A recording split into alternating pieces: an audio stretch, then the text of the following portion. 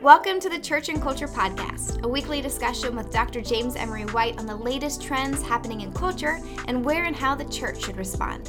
Jim is the founding and senior pastor of Mecklenburg Community Church in Charlotte, North Carolina, president of Serious Times, a ministry devoted to exploring the intersection of faith and culture, former professor of theology and culture at Gordon-Conwell Theological Seminary, where he also served as their fourth president, and the author of more than 20 books. I am your host, Alexis Dry, and I can't wait to dive into this week's conversation. Well, there has been a theme in the news lately that has been pretty thought-provoking, and I think if I had to describe it succinctly, I'd say it really comes down to the question of religious freedom and how that freedom is clashing with opposing ideology. Today, I want to tackle, the topics of religious exemptions, religious discrimination, and where the line of freedom ought to be drawn when it comes to religious conviction. I might even pick apart the definition of religion if the conversation allows, but so yeah, Jim, just light conversation. Yeah, a very light conversation today. Okay, so speaking of light, I want to talk about the recent Supreme Court decision to hear a case, I think it's later this year, about how much employers must accommodate the religious beliefs of their employees. And I may not have all of the details here, but just to provide a little bit of context, the centers on a formal mail carrier in Pennsylvania who sued the U.S. Postal Service for requiring him to work on Sunday. And he resigned under the conviction that Sundays are days for worship and not for work. Jim, can you provide a little bit more context than what I just did, and it's particularly about what federal law currently requires when it comes to religious exemptions in the workplace? Yeah, this is a really good conversation, by the way, that we're having today, because there's right now several very pivotal cases and things in the news that are bringing all of this to the surface. The case you raised initially was his name was Gerald Groff. He was a former mail carrier in Pennsylvania, and he sued the U.S. Postal Service after it required him to work on Sundays, doing a Sunday shift, actually delivering packages. He resigned in 2019. He is a Christian, self-professed Christian, and he believes he shouldn't work on Sundays and should just be involved if he does anything engaged in worship, dedicated to worship. Federal law requires companies to make accommodations for their workers' religious beliefs as long, here's the language, as it doesn't produce or present an undue hardship. And this goes back to a 1977 Supreme Court case where it defined undue hardship as anything having more than a de minimis or trivial cost. And that means employers can largely avoid making accommodations in many situations, because that was a pretty low threshold. But that de minimis standard is not in the federal statute. And several of the Supreme Court's more conservative justices have openly questioned it.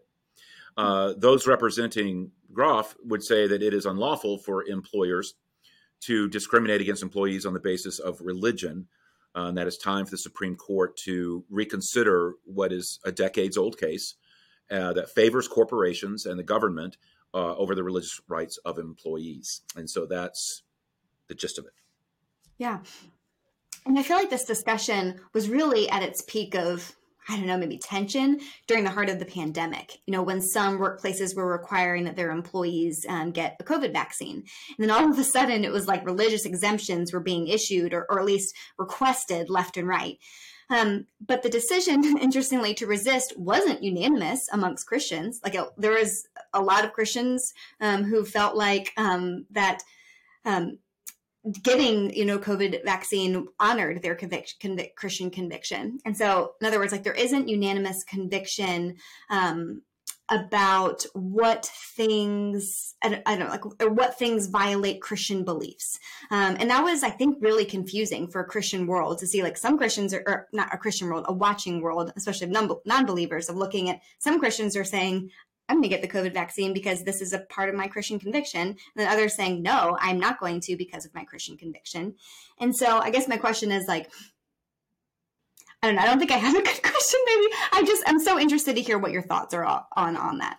Yeah, the majority of Christians didn't have a problem getting the vaccine, but this was a significant issue, particularly in 2021, as more and more vaccine mandates were being rolled out for schools and businesses and hospitals and government agencies that put people who did not want a vaccine in a quandary. They didn't want the vaccination, but they also didn't want to lose their job. Mhm. Almost every vaccine mandate allowed for there to be both medical exemptions, demonstrable medical exemptions, as well as demonstrable religious exemptions. The first could be clearly demonstrated, the medical ones. The second was obviously trickier.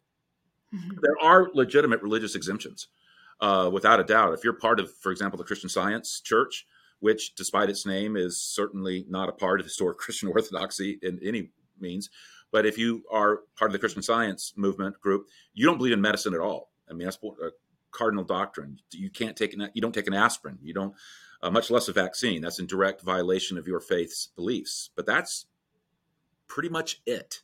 Hmm.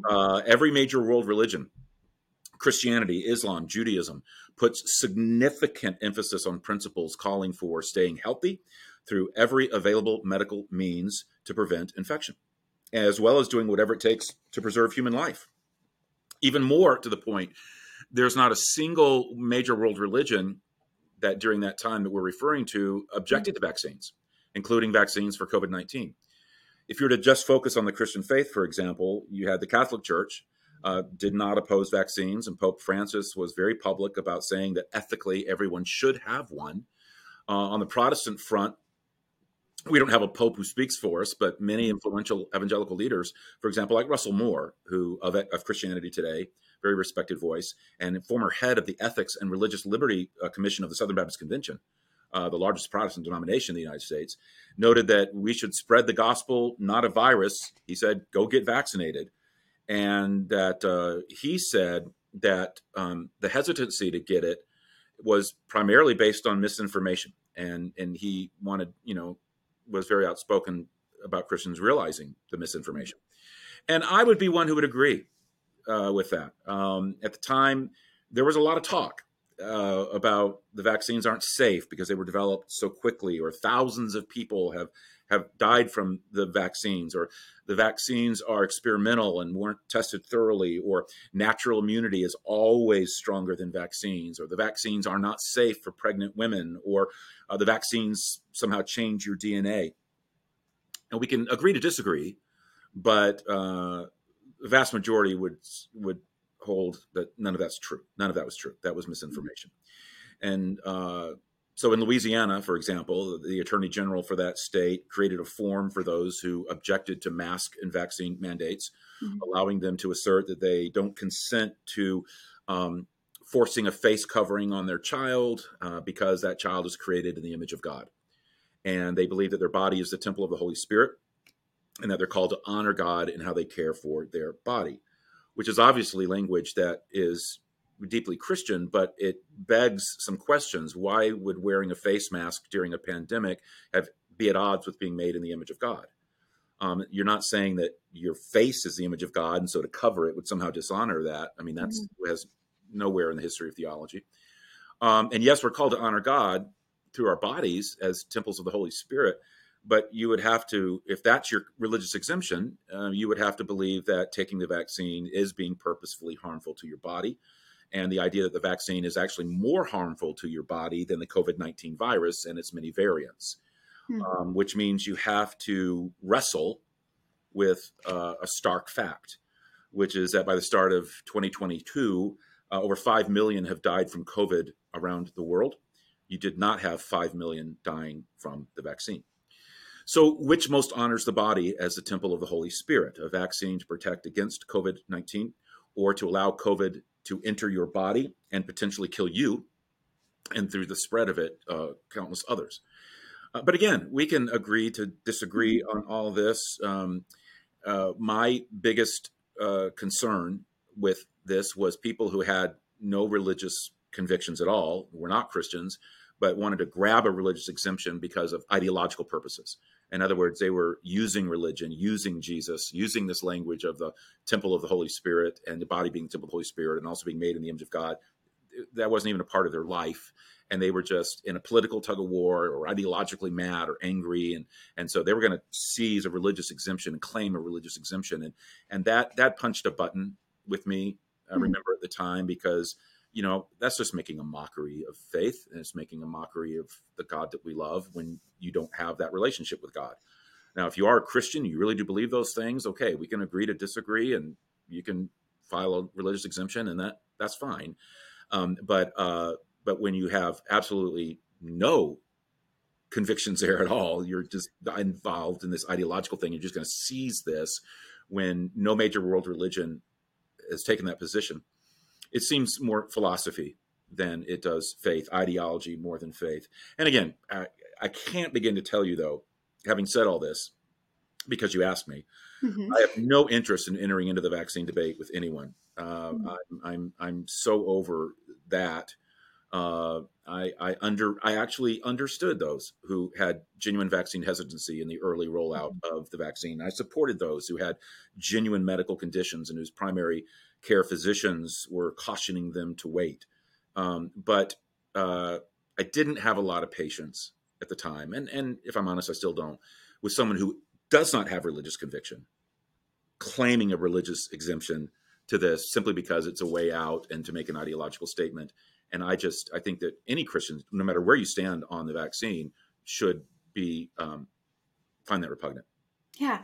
Well, I guess like on that same topic, what I'm curious about is, let's say there is congruency in someone's life between their faith and then a religious exemption that they would claim with a matter of conviction. So it's not kind of that type of hypocrisy that maybe their fellow employees would pick up on.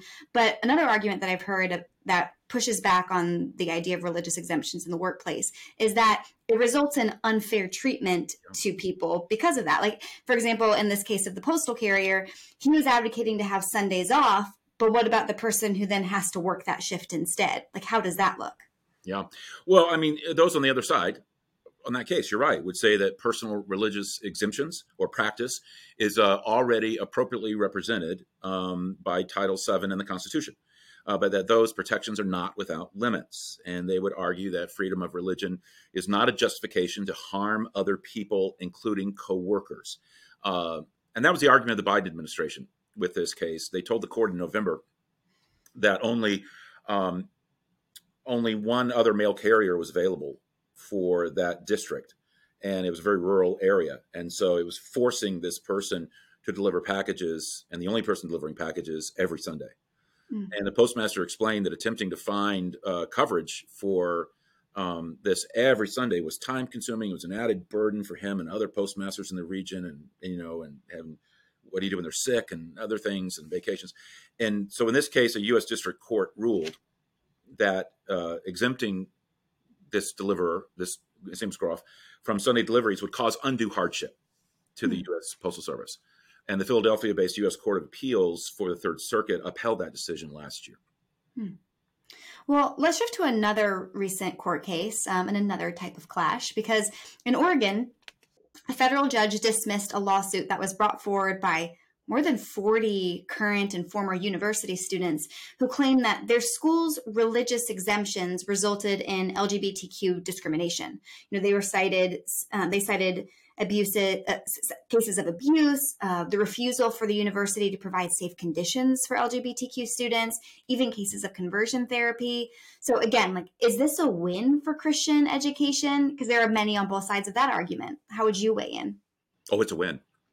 It's a big win for religious freedom and the freedom to be a Christian institution, a freedom to be a Christian organization. Let me back up and now to give you my unambiguous answer.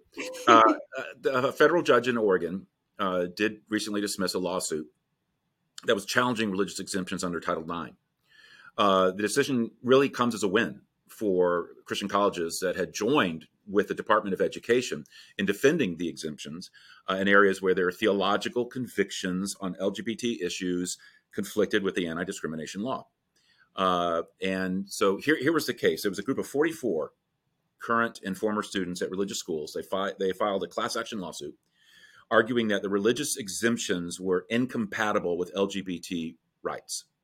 And that LGBT individuals were exposed to, as you mentioned, unsafe conditions at these religious schools. And the lawsuit alleged that through these exemptions, LGBT discrimination was effectively endorsed by the federal government. And students challenging the exemptions were from 31 different schools, 22 of which were part of the Council of Christian Colleges and Universities, CCCU. And that included Baylor University, Oklahoma Baptist University, Moody Bible Institute, Fuller Theological Seminary. Though the CCCU advocates a sexual ethic of marriage between a man and a woman, in court filings, they said, listen, abuse that its schools provides safe conditions, and that any kind of abuse or the providing of unsafe conditions to thousands of LGBT students or to injure them in body, mind, or soul, no, none of that is taking place. We're seeking to minister to them and support them and care for them physically and emotionally and socially and spiritually. And when they applied to this school, they knew we were a Christian school and they knew what our beliefs were. And we've tried to, show them honor and no abuse or anything like that, but at the same time, and to care for them. But we're a Christian school with Christian convictions. And so, yes, I believe this was a huge win for religious higher education. It protected the constitutional rights of those institutions to live out their deeply and sincerely held religious beliefs, both in policy and in practice. And it embraced the fact that while governments must respect same-sex marriage because of the law, private individuals and institutions must be allowed to believe and to express and to live according to their own convictions regarding marriage and sexuality without losing government benefits or being subjected to official discrimination or any other governmental disability. And so I think this was a win for churches too. I mean, even though churches don't deal with Title IX, things like that, like the way a school would, but I mean, any overtly religious institution, organization that wants to hold a moral stance, I mean, this is a way of saying, you can't force your beliefs on us or force us to stop being Christian. And so for these schools, I mean, this was huge. Yeah.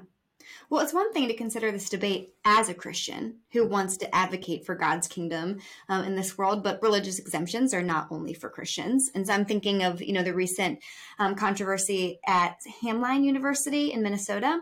And there, a professor, I think an art professor, was fired after showing images of the Prophet Muhammad in an art history class. And the professor's decision was called, let me get the quote here, undeniably disrespectful and Islamophobic. Yeah. The university later kind of withdrew that Islamophobic claim. But the question, I guess, here is how much should a school accommodate the various religious beliefs of its students? I think this was a fascinating case. I don't want to start to say, I've really enjoyed watching this one playing out. I don't think enjoy is the right word, but I found it fascinating and intriguing on multiple levels, not just legally, but also just cultural reaction. So it was interesting and important to see play out. Hamline University officials made, you're right, an about face, a very strong about face on its treatment of a lecturer who showed an image of the Prophet Muhammad in an art history class. Walking back also one of the more controversial statements that showing the image was somehow Islamophobic. Like I think it was the dean or whoever it was that wrote the letter to the professor said, obviously this was Islamophobic that you showed this. They also said that respect for Muslim students should not have superseded. I mean, they also walked back the idea that respect for Muslim students should not have superseded academic freedom because they were taking a lot of heat for that. So essentially what happened was they came out and they said they fired this professor. They didn't renew their contract. They said this was Islamophobic and you should have subverted academic freedom for this religious conviction. Then they came back and said, okay, that wasn't Islamophobic and we're not ready to say that academic freedom has to bow before religious concerns. They changed their stance after the lecturer who lost the teaching job sued the school. And I would have said rightfully so, sued the school for religious discrimination and defamation. They said, and the school said, it was never our intent to suggest that academic freedom is of lower concern or value than our students. And care does not supersede academic freedom. The two need to coexist. So we're trying really hard to back off of their statement. But if you really go back and look at what happened, though, it began back in October when this adjunct professor warned students multiple times before showing a reverential image, not a derogatory one or an inflammatory, a reverential image of the holy figure created in the 14th century. And many Muslims do believe that they are prohibited from viewing visual representations of Muhammad, but historians of Islamic art have said that images of the Prophet Muhammad are regularly shown in art history classrooms without incident. Still, a Muslim student, a solitary Muslim student, complained to administrators. The professor was told that she would no longer be teaching an art history course for the spring. And an email to students and faculty said the instruction's actions were clearly Islamophobic. The university's president co-signed a statement saying that respect for Muslim students in the online class should have superseded academic freedom. But as I said, then they backed off of all of that. Many scholars and free speech groups had denounced the professor's treatment. The treatment of the professor by the school as an attack on academic freedom. The Foundation for Individual Rights and Expression, which is a speech advocacy group, said that the professor had a right to show the paintings without fear of losing her job. And even the national group of the Council on American Islamic Relations supported the professor. And so this was an interesting thing where, and again, I don't want to be snarky, but it's where a school got a little ahead of itself on being PC, and then realized that they touched a third rail with a lot of people, both on the left and the right, and crossed a line. So it was an interesting case to watch play out. Related to all the cases that we've talked about, it's just like growing concern that I have, within our cultural landscape about, I guess our cultural landscape of just spirituality is just the very definition of religion, because increasingly we're seeing this, food bar approach to religion of just kind of picking and choosing different aspects of faith that are just, go down more easily than others, right? Or that we feel kind of identify with our sense of truth.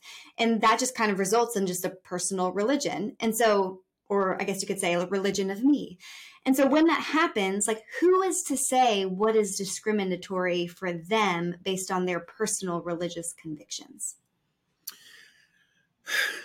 You've touched on something that I've been giving a fair amount of thought to lately, and I think is an interesting cultural phenomenon right now. And I don't know that the typical Christian is even aware of what it is that they have begun to embrace. There is this new ethic, this new spirituality, this new doctrine and dogma of individual freedom. And let me give you an example, and it's embraced by Christians, and it's a deeply secular worldview, and they don't realize that they're borrowing a secular argument for what they're saying. Okay, right now, in the name of religious freedom, or in the name of just freedom, there are certain Christians just erupting all over the place about, don't you tell me what to do. Don't you tell me what to do. And it doesn't matter whether it's masks or vaccines or whatever. There's just this huge uprising against anything being imposed on you. And then in the name of individual freedom. Okay. Here's my concern. Let me just give you one example. And I'm gonna go where angels fear to tread here, but hopefully people give me an umbrella of grace while I try to unpack a larger argument, and we don't get caught up in some specifics, because I'm not interested in getting into vaccines, not vaccines, or mask, not mask. I'm done with that. But here's what's interesting to me: the Christians have typically been anti-abortion, and but the pro-abortion movement had a saying. They had a philosophy: my body, my choice. And it was that the ultimate ethic was I am my ultimate ethic. I am in charge of my life. I'm in the authority for my life. I'm the truth for my life. I am the you could be culturally saying, yeah, I'm the transcendent God of my life. Yeah. My body, my choice. And of course, well, not if it's a life, not if it's an ensouled human being, but the thinking is, my body, my choice, individual freedom. I'm individually in charge of my life. And it's a very secular worldview, because a Christian would never say my body, my choice about anything, because it's not my body. I belong to God. My body is the temple of the Holy Spirit. There's nothing about my body, my choice. It's his body, my submission. Very different. But what has been the argument that you've seen among some Christians about vaccines? Yes. My body, my choice.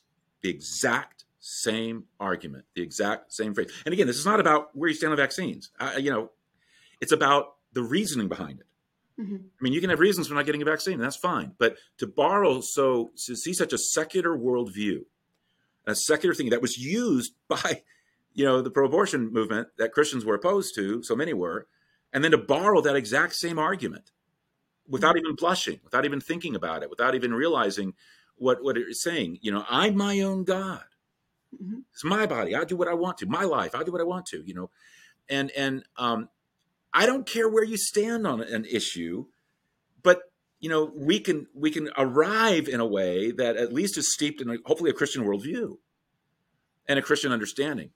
And so this is something that's happening with the flashpoint about religious liberty and religious freedom, and how I think so much of the argument for it and Christian concern about it is being built in a secular way of thinking. And here's how it's often being what's being observed. You can have a freedom from mentality or freedom for mentality. I want freedom from whatever I feel like is descending on me, and I want to be individual, and I want to be independent, and I want to call my own shots. And then there's the freedom for something, and there's a lot of freedom from. There's a self-determination that is floating around right now, and it's worrisome to me because the worldview is one that is very alien to the Christian life. And I'm not saying that you can't be a Christian and not hold to some of these positions. Again, I don't want to get sucked into those. I'm just saying, though, that the basing any type of argument on I am in charge, Mm-hmm. I don't answer to any outside authority, I don't submit to anything, is so antithetical to the Christian faith. So I would say to the Christian brothers and sisters, hey, if you want to make a case that you want freedom in an area, and you don't want something imposed on you, fine. Do it based on a Christian worldview. Yeah. With a Christian line of thinking and a Christian line of argument.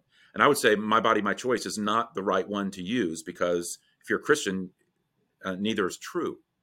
And you're on a slippery slope where you're trying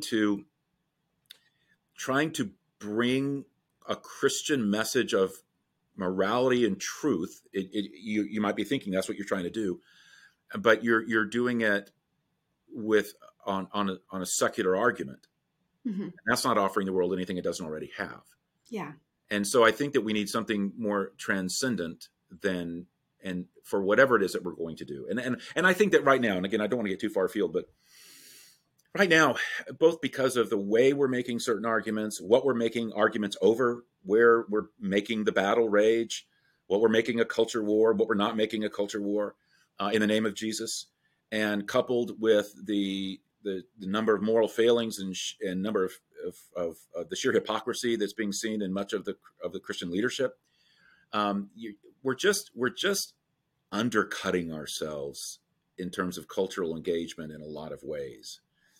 And again, it doesn't matter where you stand on some of these issues as much as how you're standing on them and whether or not you're doing it with any type of moral authority. And if you're doing it truly on the basis of something that is alien to the secular world, which is a Christian worldview. And so, longer answer that you maybe have meant, but I think, yes, I think you're on to something very, very important there. And it is this new ethic, this new sense of everything individual freedom. So it's almost like it's just a new religion. It's just the religion of me. And I'm just nervous to see, like, how is that going to be defined in the future, and what will constitute a religious exemption when you are your own God? And yeah. And particularly if you're doing all that and it's kind of being all washed in and over with, Christian language and Christian this and Christian that. And it is going to get, it already is. It's messy and it's confusing. And you had mentioned at the very beginning, the outside world looking at this kind of shaking its head, and it is. It's looking at it saying, it's hard for me to figure out what Christianity is and what it's based on and what it represents and what its truth source is and it's just and what is its morality. It's just very hard for me because it's confusing, and a lot of it is anything but winsome and compelling. Right. Well, this has not been an easy conversation to have, but so I appreciate you taking this on, Jim. Yeah, thank you. And all of my questions are pretty open-ended, so I think your responses were very appropriate considering, so thank you. But before we log off, I do want to let our listeners know about something cool we have coming up so that they can save the date for it. Because on Thursday, February 23rd at noon Eastern Time, I'm going to pass the interviewer baton over to those of you who are listening. And that's because we're going to be hosting our first ever live church and culture podcast. And you get to ask Jim your questions. More details are coming on that, but I just wanted to put that date in your mind so you can put it on your calendar. So again, that's February 23rd at noon. We really hope you'll be there for that. That should be a really good conversation, I think. I'm glad that I'm not in your seat for that. I'll be happy to pass my role on to you who are listening. That'll be a lot of fun for me. But for now, thank you again, Jim, for today's conversation. Thank you guys who are listening, and we hope you guys tune in again next week.